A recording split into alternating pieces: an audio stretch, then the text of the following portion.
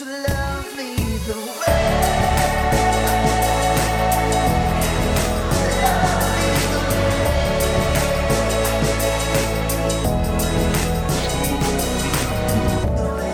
Hey everyone, welcome to our podcast this week. If you're new or visiting, on behalf of my wife Maria and I and the whole Everyone Church fam, welcome. If you want to know more about us, find us on Instagram, Facebook. Head to our website, everyonechurch.com.au.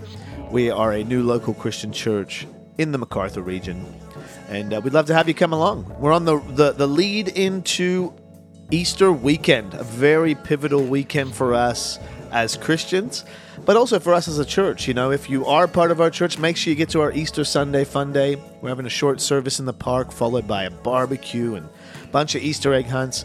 We've got a whole bunch of visitors coming. You know, Easter and Christmas are the two big events for us as a church that really bring in a whole bunch of new families, unchurched families, and we love to make them feel welcome and share the love of Jesus where we can, of course.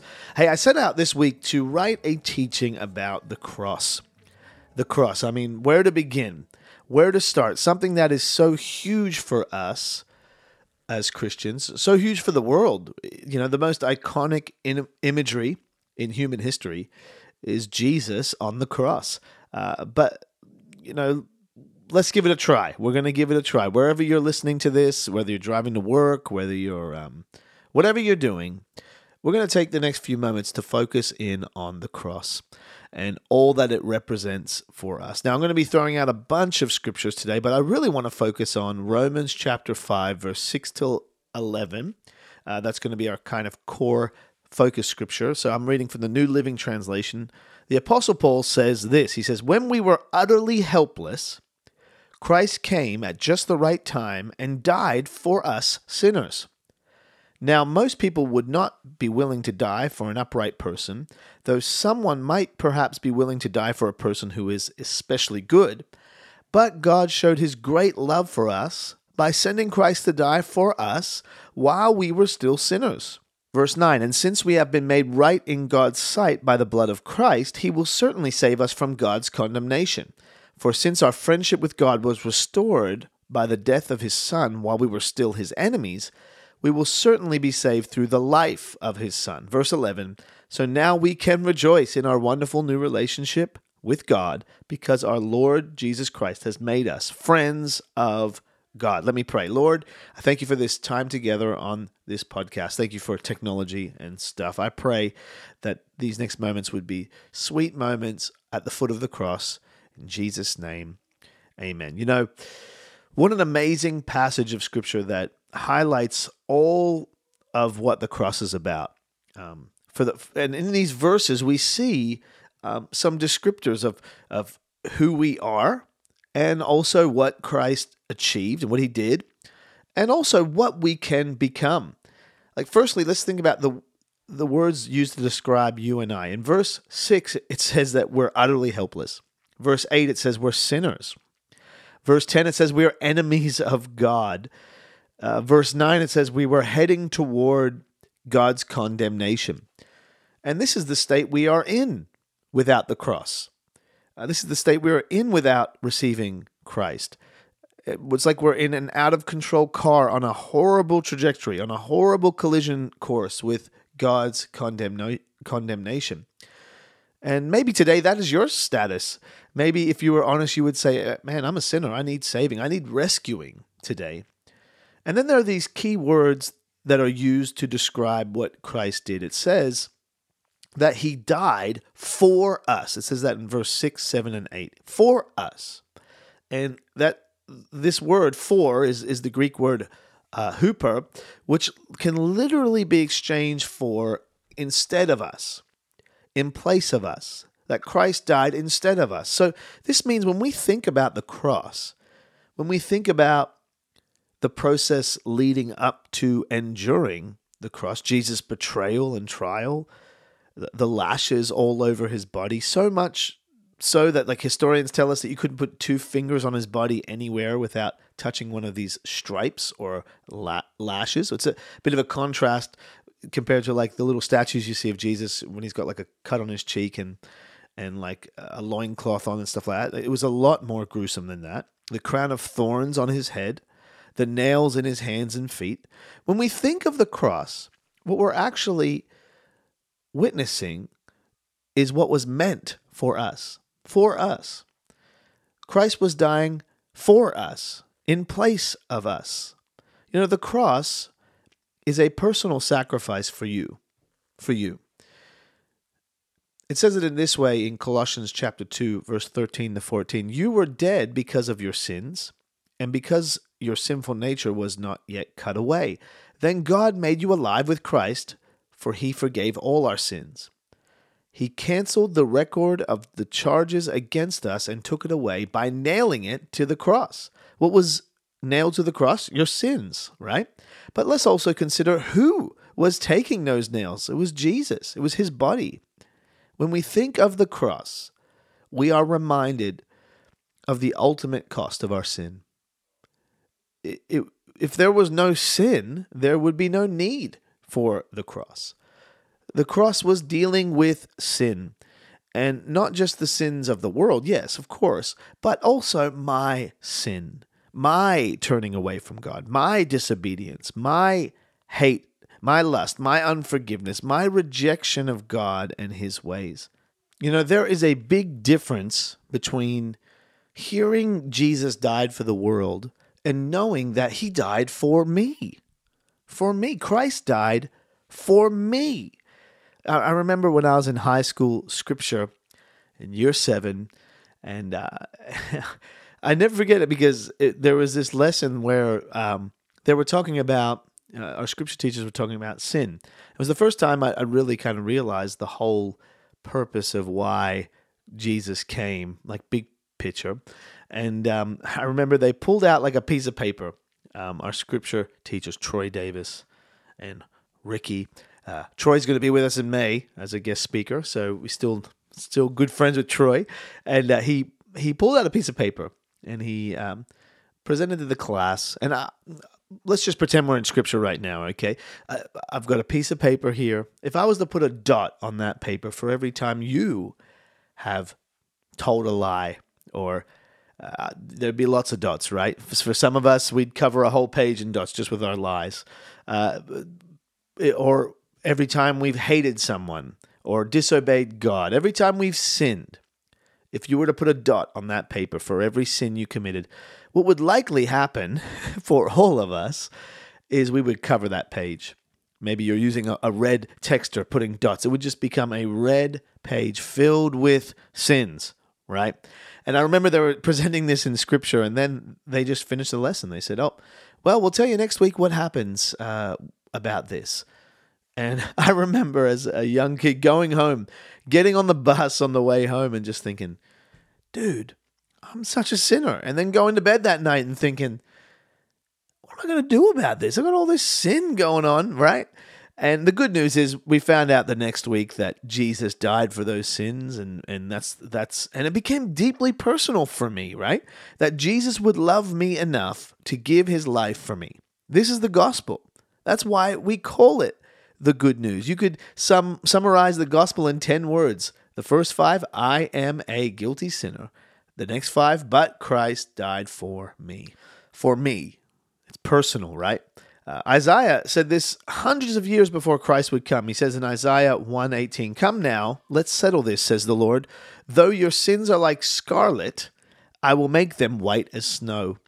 And this is the thing, that page covered in sin, the Lord, by the cross, the power of the cross, washes it clean. Not only does he wash it clean, he gives you a whole new page. He gives you a whole new life. He gives you his record in exchange. Now, Jesus wants us to remember the personal nature of the cross. The personal nature.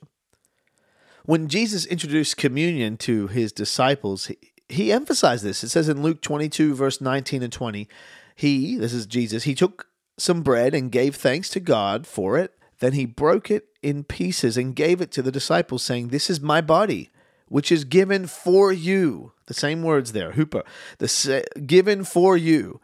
"Do this in remembrance of me," he says. And then in verse 20, after supper, he took another cup of wine and said, "This cup is the new covenant between God and his people, an agreement confirmed by my blood, which is poured out as a sacrifice for you. Same words. Jesus uses the same words here. It's instead of you, in place of you. We could reread it like this. This is my body, which is given instead of yours. This is my blood, which was poured out as a sacrifice instead of yours. The cross is deeply personal. It's a personal sacrifice for you. Billy Graham once said, the greatest vision of sin that a person can ever receive is to look at the cross. You know, our world has a sin problem. You know, it's not popular to talk about sin much. People get triggered, you know. We're happy to talk about others' sin. We're happy to talk about the church's sin or an institution's sin, but we you know, it's not institutions that are sinning, it's individuals in that institution, right? And when we start talking about our sin, people get uncomfortable. But we can all agree here. Can we just all agree that we are all sinners? We are all in the same boat. I am not more deserving than you. Another great Billy Graham quote I read this week is he says, the ground is level at the foot of the cross. We're all equal, regardless of race, gender, sexuality, denomination, doctrine, how good or bad. You know, we're all sinners here, right? And when we look at the cross, there should be an element of it that reminds us of our sin that put Christ there. If there was no sin, there would be no need for the cross. We must all come to the cross frequently with humility and repentance. You know, repentance means to turn and go the other way. We were going one way, which was, as it says in our core scriptures today, we were heading towards God's condemnation, right? And now in repentance, we turn and we head the opposite way. We head toward the cross. But it doesn't end there, right? If we get back to our core verses, it also talks about in Romans 5, in verse 11, it describes what we can become. It says in Romans 5:11, so now we can rejoice in our wonderful new relationship with God because our Lord Jesus Christ has made us friends with God. So these verses, they describe who we are, what Christ did, and also what we can be. This says we can rejoice. We can be friends with God. The cross isn't just a reminder of our sin, it's also an invitation. I saw a comment on Facebook this week. I think it was like a William Lane Craig article about the atonement, the price Jesus paid for us. And someone commented, obviously an atheist or a skeptic, said, anyone celebrating the torture and death of another for any reason requires urgent psychiatric help. And it's not that we celebrate and glory in what happened to Jesus. No, quite the opposite. I'm saddened by the cross. The cross is not something I go, oh, great, love it. No, it's sad. It's terrible. A Good Friday, we call it good, but it was not a Good Friday for Jesus, right? So we don't glory in the gruesomeness of the cross, the gore of the cross. No, you know, when we look to the cross today, we don't just look at it and observe it and think about it and how bad it was. No, we don't just look to the cross today. We actually, as Christians, look through the cross. We see that there is purpose in the price Jesus paid for us, and that purpose was a display of love for you and me. We see that in paying the ultimate price for our sins, Jesus was displaying his ultimate love for us. It says in 1 John 2:2, he himself is the sacrifice that atones for our sins, and not only our sins, but the sins of all the world. And probably the most famous Bible verse of all, John 3:16, for this is how God loved the world. He gave his one and only Son so that everyone who believes in him will not perish but have eternal life. And then verse 17 says, God sent his Son into the world not to judge the world, but to save the world through him. Through the cross, our sins are washed away, right? We look to the cross and are reminded, oh my goodness, look at what my sin cost. But through the cross, we are made right with God. It says in 2 Corinthians 5:21, for God made Christ, who never sinned, to be the offering for our sin, so that we could be made right with God through Christ, through him. Come on, let's not let the cross fall into irrelevance. It is at the forefront of all that we are as Christians. The power of the cross. Listen to what Paul says in 1 Corinthians 15, verse 3 to 7. He says this, I pass on to you what was most important. Okay, let's pause there. This is just verse 3 of chapter 15. I passed on to you what was most important. You know, there's a lot of things that we can deem important in the Christian faith. Like we're planning a church. Lots of people find certain things important in church life. The worship, the venues, what the pastor's views are on vaccines, or what their opportunities are to lead or to do stuff, you know, and all these things, they are somewhat important. But I'll say, just a confession of a church planner, not one person in our last year and a half of church planning has asked us, do you preach the cross here? Do you preach the repentance of sin? 1 Corinthians 15, verse 3 to 7. I pass on to you what was most important and what had also been passed on to me. This is the Apostle Paul speaking. He says, Christ died for our sins, just as the Scriptures said.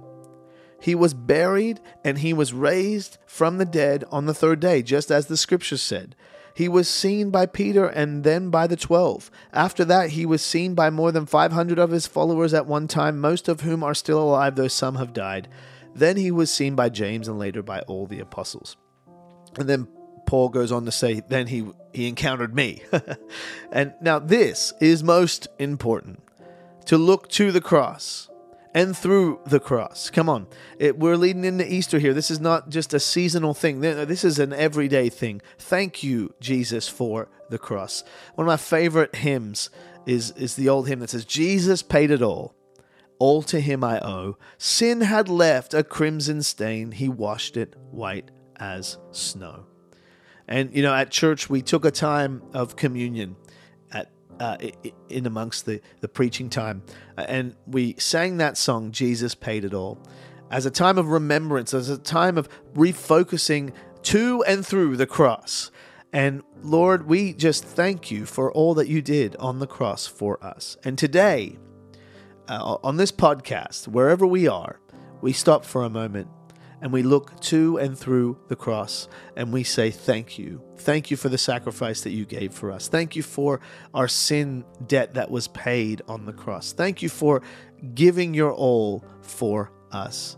And because of that, Lord, we are eternally indebted to you. We love you. We serve you with all that we are. Amen. Amen. And I don't know where you're at with your journey when it comes to following Jesus, but get back to the cross. Come on. If Jesus has fallen into irrelevance, you know, in your life, well, you've probably missed the point of the cross, haven't you? You've probably forgotten what this is all about, and that is Jesus giving his life and raising from the dead. Come on, let's get back to what it's all about. It's about him. It's about his glory, and it's about living for him. Amen? Well, hey, we hope you have an amazing Easter season, Easter weekend. We're not going to be podcasting our Easter Sunday Fun Day. We will have a couple of weeks of online, the 2 weeks after that, to kind of rest and throughout the school holidays. And we will be back in person on the 30th of April. But hey, we're going to catch up. Guys are getting together for dinner. The ladies are getting together for lunch, I think, one week. And it's going to be fantastic. But join the journey and let's take up our cross. Let's follow Jesus every day. Have a great week.